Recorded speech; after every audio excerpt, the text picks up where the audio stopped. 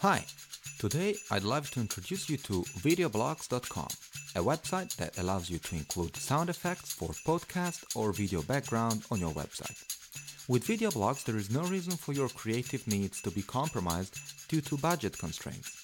You get studio quality stock, including HD footage, After Effects templates, motion backgrounds, and more for a fraction of the cost.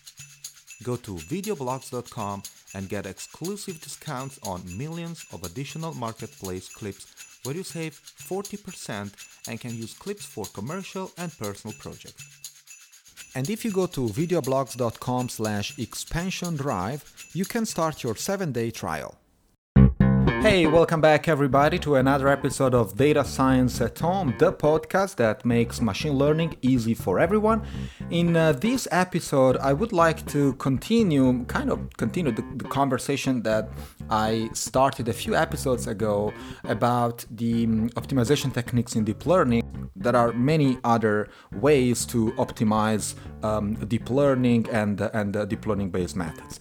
So in the previous episode, I mentioned some of the most used optimization techniques for deep learning, namely stochastic gradient descent and all the family of descent methods that allow indeed parameter tuning. And so, to be very short, I mentioned the fact that usually a researcher or a practitioner feeds a network images, for instance, if it's about an image classifier, and so he or she feeds images as input and labels associated to these inputs as output.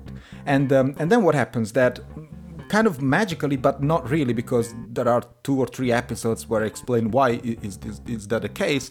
The neural network basically learns the best set of parameters that indeed maintain the association between input and output. And this is basically what happens when you train a network. And it takes long because usually this function minimization occurs on a very high dimensional space. But essentially, I mean, from a conceptual perspective, there is nothing new that with respect to traditional optimization techniques. And so if you speak to an applied mathematician or a mathematician, it will never be, amazed by this approach. You just say, yeah, I mean, that's function optimization. That's it. It's just that you are using 200 million variables, and I was used to do that with 3 variables. But conceptually, that's not an essential difference. Now, the problem is that from a practical point of view, of course, there is a huge difference because there are a lot of heuristics and a lot of approximation that make the problem of optimization for deep learning quite challenging for practical use cases. Now, in this episode, I would like to mention kind of a combination between 2 different technologies, because in all the previous episodes I never said who comes with the network. Okay, the network will train and it will learn from the data, and we feed the network images and outputs, etc. But who comes with the topology? By topology I mean the way the neurons are connected with each other. How many layers, which type of layers, what type of activation functions in the neuron, and all these are called the hyperparameters and the network topology. So who comes with the network topology? And so in this episode I would like to kind of answer to this question and also mention some of the fanciest techniques to come with an algorithm that actually can learn these topologies by itself. I hope you enjoy the show. This is Data Science at Home, the podcast that makes machine learning and artificial intelligence easy for everyone. Here's your host, Francesco Gadaletta. So the subject I'm going to speak about today goes under the name of neuroevolution. But actually, this is just a fancy name for something that already existed before, that is called genetic algorithms or evolutionary computing. I don't want to discourage and kill the enthusiasm around these methods, but this stuff that I'm talking about and even people are writing papers about it comes from the 60s. Now, I don't want to undermine anyone here. Of course, these people are amazing researchers. And actually, I will mention some of them who want to combine these two technologies because, a great idea doesn't necessarily has to be great, like completely new. It can also be something that, it's resumed from the past and it can just be proposed again when the conditions are better with respect to 40 or 50 years ago. So in the 60s, there was a certain John Holland at the University of Michigan who came up with this idea of genetic algorithms. Now, what is the relation with genetic algorithms? First of all, we want to answer the question, who comes with the network?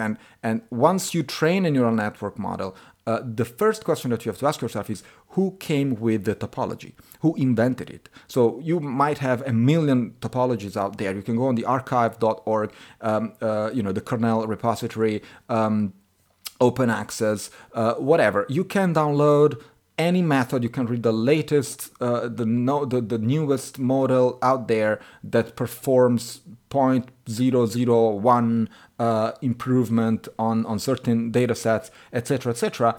And then you can go home with these models and start training them. But who actually created them?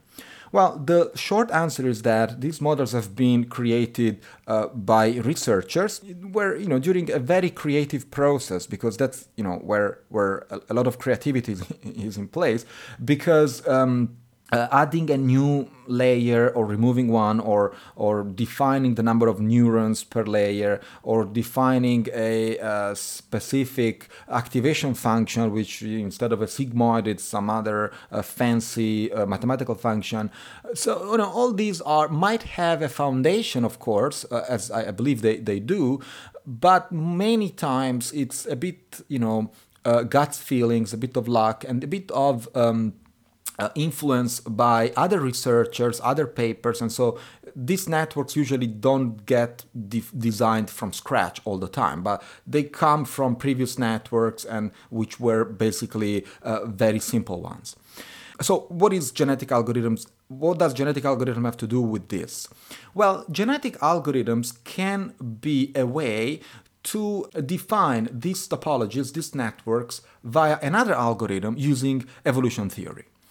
So in order to understand what genetic algorithms can do for us, first of all, as I said, we have to go back to the 60s, where this John Holland came up with this idea. They didn't even give it a name because they didn't believe it would have been something interesting, but actually it did, because those methods allowed researchers to explore very large spaces of parameters, much larger than the ones that can be explored by methods like, for instance, grid search. And so these genetic algorithms basically, they are very simple. I wanna simplify a lot here. They are very simple because they simply imitate biology. And what do I mean by that? So let's go back to biology 1 second. I will diverge a bit from neural networks just to go back in 1 minute. So any biological organism, let's assume those that are equipped with DNA.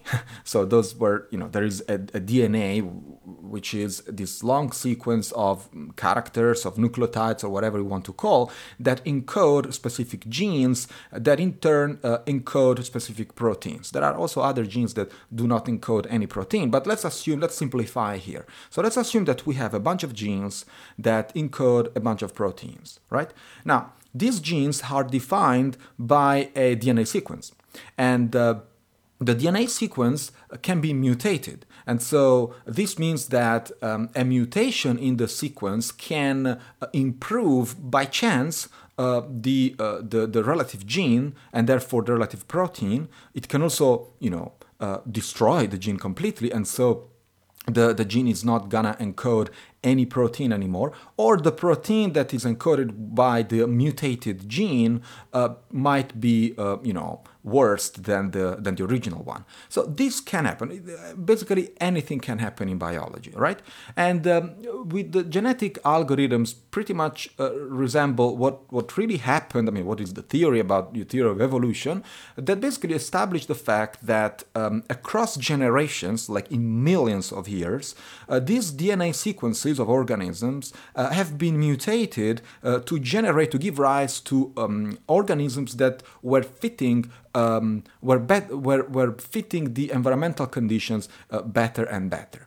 And not just better and better, but there were some kind of evolution laws by which organisms that were not fitting anymore basically died or were killed by conditions, and only those that could resist hostile environments could survive. And therefore, this survival could generate other offsprings that in turn were better and better and more fitting, better and better fitting the environment. So this is what happened. I mean, this is a very brief explanation of how genetic mutations work. I'm really oversimplifying it. I'm sorry about that, but it's not about biology that we have to talk, because now take this, individual organisms and replace them with individual models. And so this is exactly what a research group at Google did with neural networks.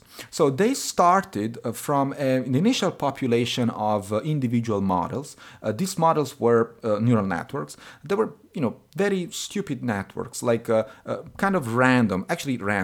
So their weights were random. And this means that when they were measuring the accuracy of these individual models in the initial population, they were basically almost always wrong. And in this case, the classifier was an image classifier.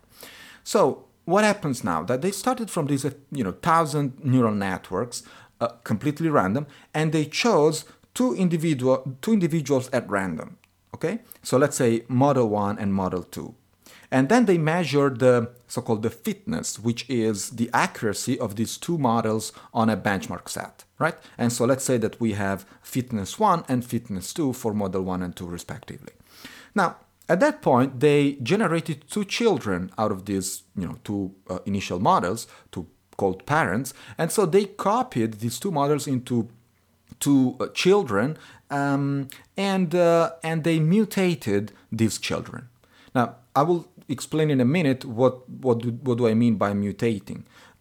So once they mutated these children, they calculated the fitness again on the same benchmark set, and they kept, and here is when the selection occurs, because they kept only the model that performed the best. Now, at the beginning, of course, it can happen just by chance, that both models suck, but one sucks more than the other just by chance. And so the idea is to kill the worst and keep the best. And so the best was added to the initial population that keeps, and then you go over and over this process again 1,000,000 times. Well, not really 1,000,000 times, but a lot of times.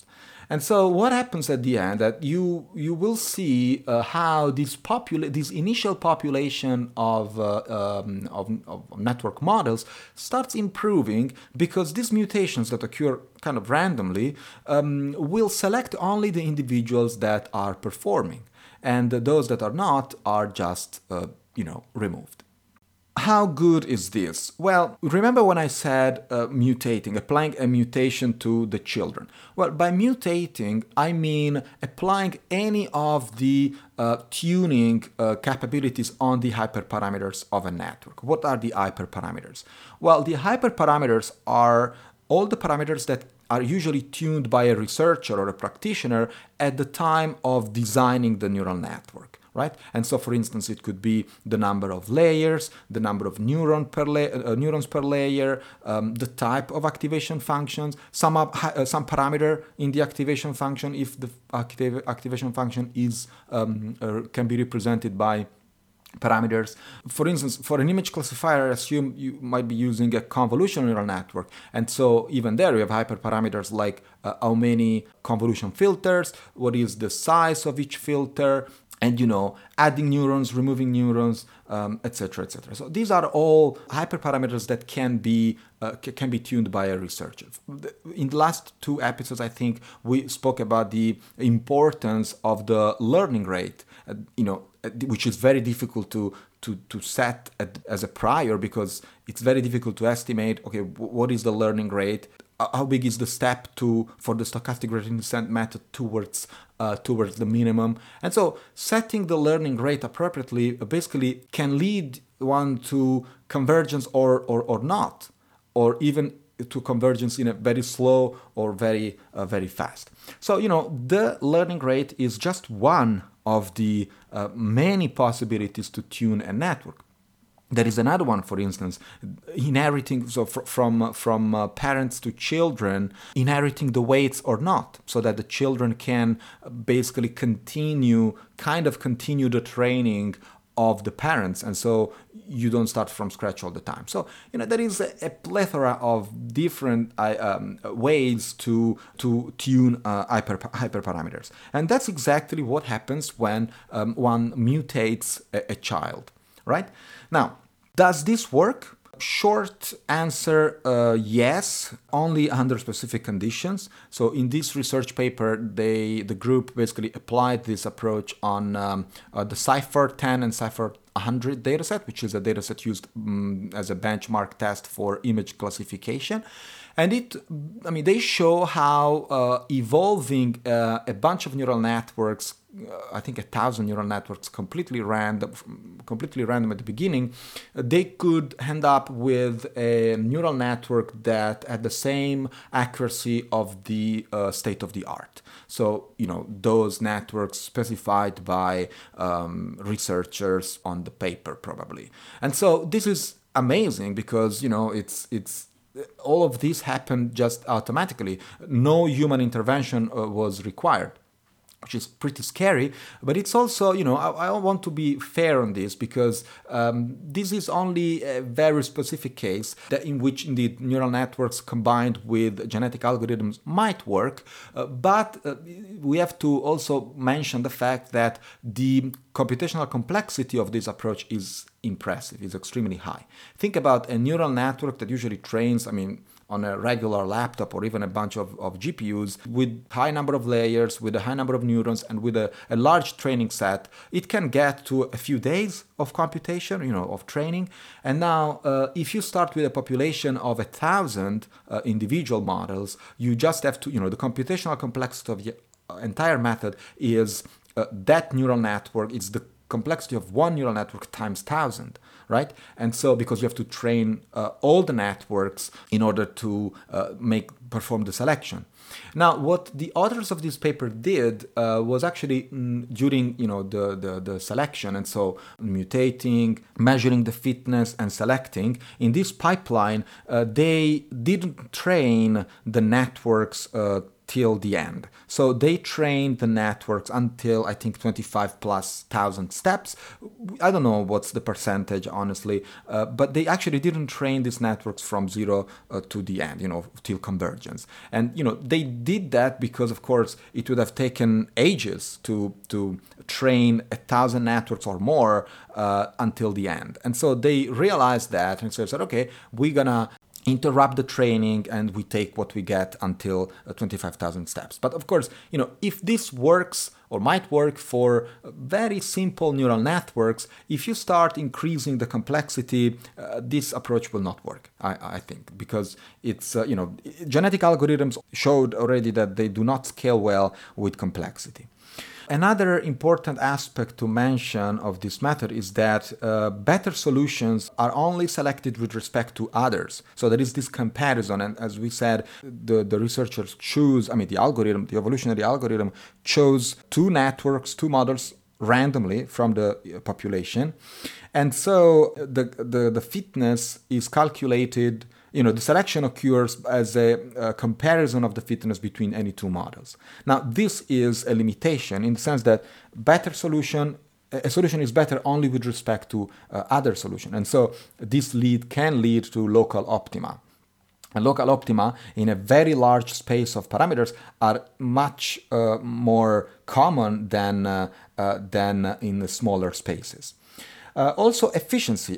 We cannot think to consider, this method, evolutionary computing, for all the problems at hand because they're absolutely inefficient. And the population size of 1,000 individuals is not even that big. So a researcher would like to extend the population to probably 1 million individuals, and this is not going to be possible. I think the biggest limitation of this approach is about dynamic data sets. And so the convergence of this approach, it's towards solutions which may not be valid for later data. So if I had data that stay fixed during training and during evolution, everything is gonna work. But if my images change, then the image classifier might not be as accurate as I think, because I evolved the entire process considering that the data were static, while now it's not the case. And so dynamic data can be extremely difficult to be learned by an evolution approach. Now, with this, I just want to provide some of the constructive critiques to the method. It's amazing. I mean, I'm pretty impressed, and it's really beautiful. I would like to try this on small networks, probably on the the digit recognition from 0 to 9, which is a pretty decent data set, and very well known, so it's used usually as a benchmark for many new approaches. The only thing that indeed I would like to consider, we should consider all the feasibility of this. So maybe this is just the beginning. I hope to see something more. I hope you enjoy the show. Thank you. This episode is supported by Abe AI. The Abe AI platform joins advanced financial machine learning and natural language processing to give banks the ability to engage and support customers at scale using artificial intelligence. Visit abe.ai to see how we are changing the financial services industry or how you can join our team. This was Data Science at Home, the podcast that makes machine learning and artificial intelligence easy for everyone. If you like the show, don't forget to write a review on Apple Podcast, Stitcher, or Podbean. You can also find us on datascienceathome.com, where you can subscribe to our newsletter and get the latest updates. Thanks for listening.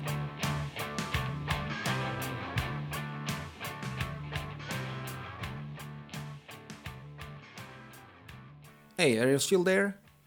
Well, let me tell you about the newsletter of Data Science at Home. It's my free digest of the best content in artificial intelligence, data science, predictive analytics, and computer science. Subscribe now, datascienceathome.com.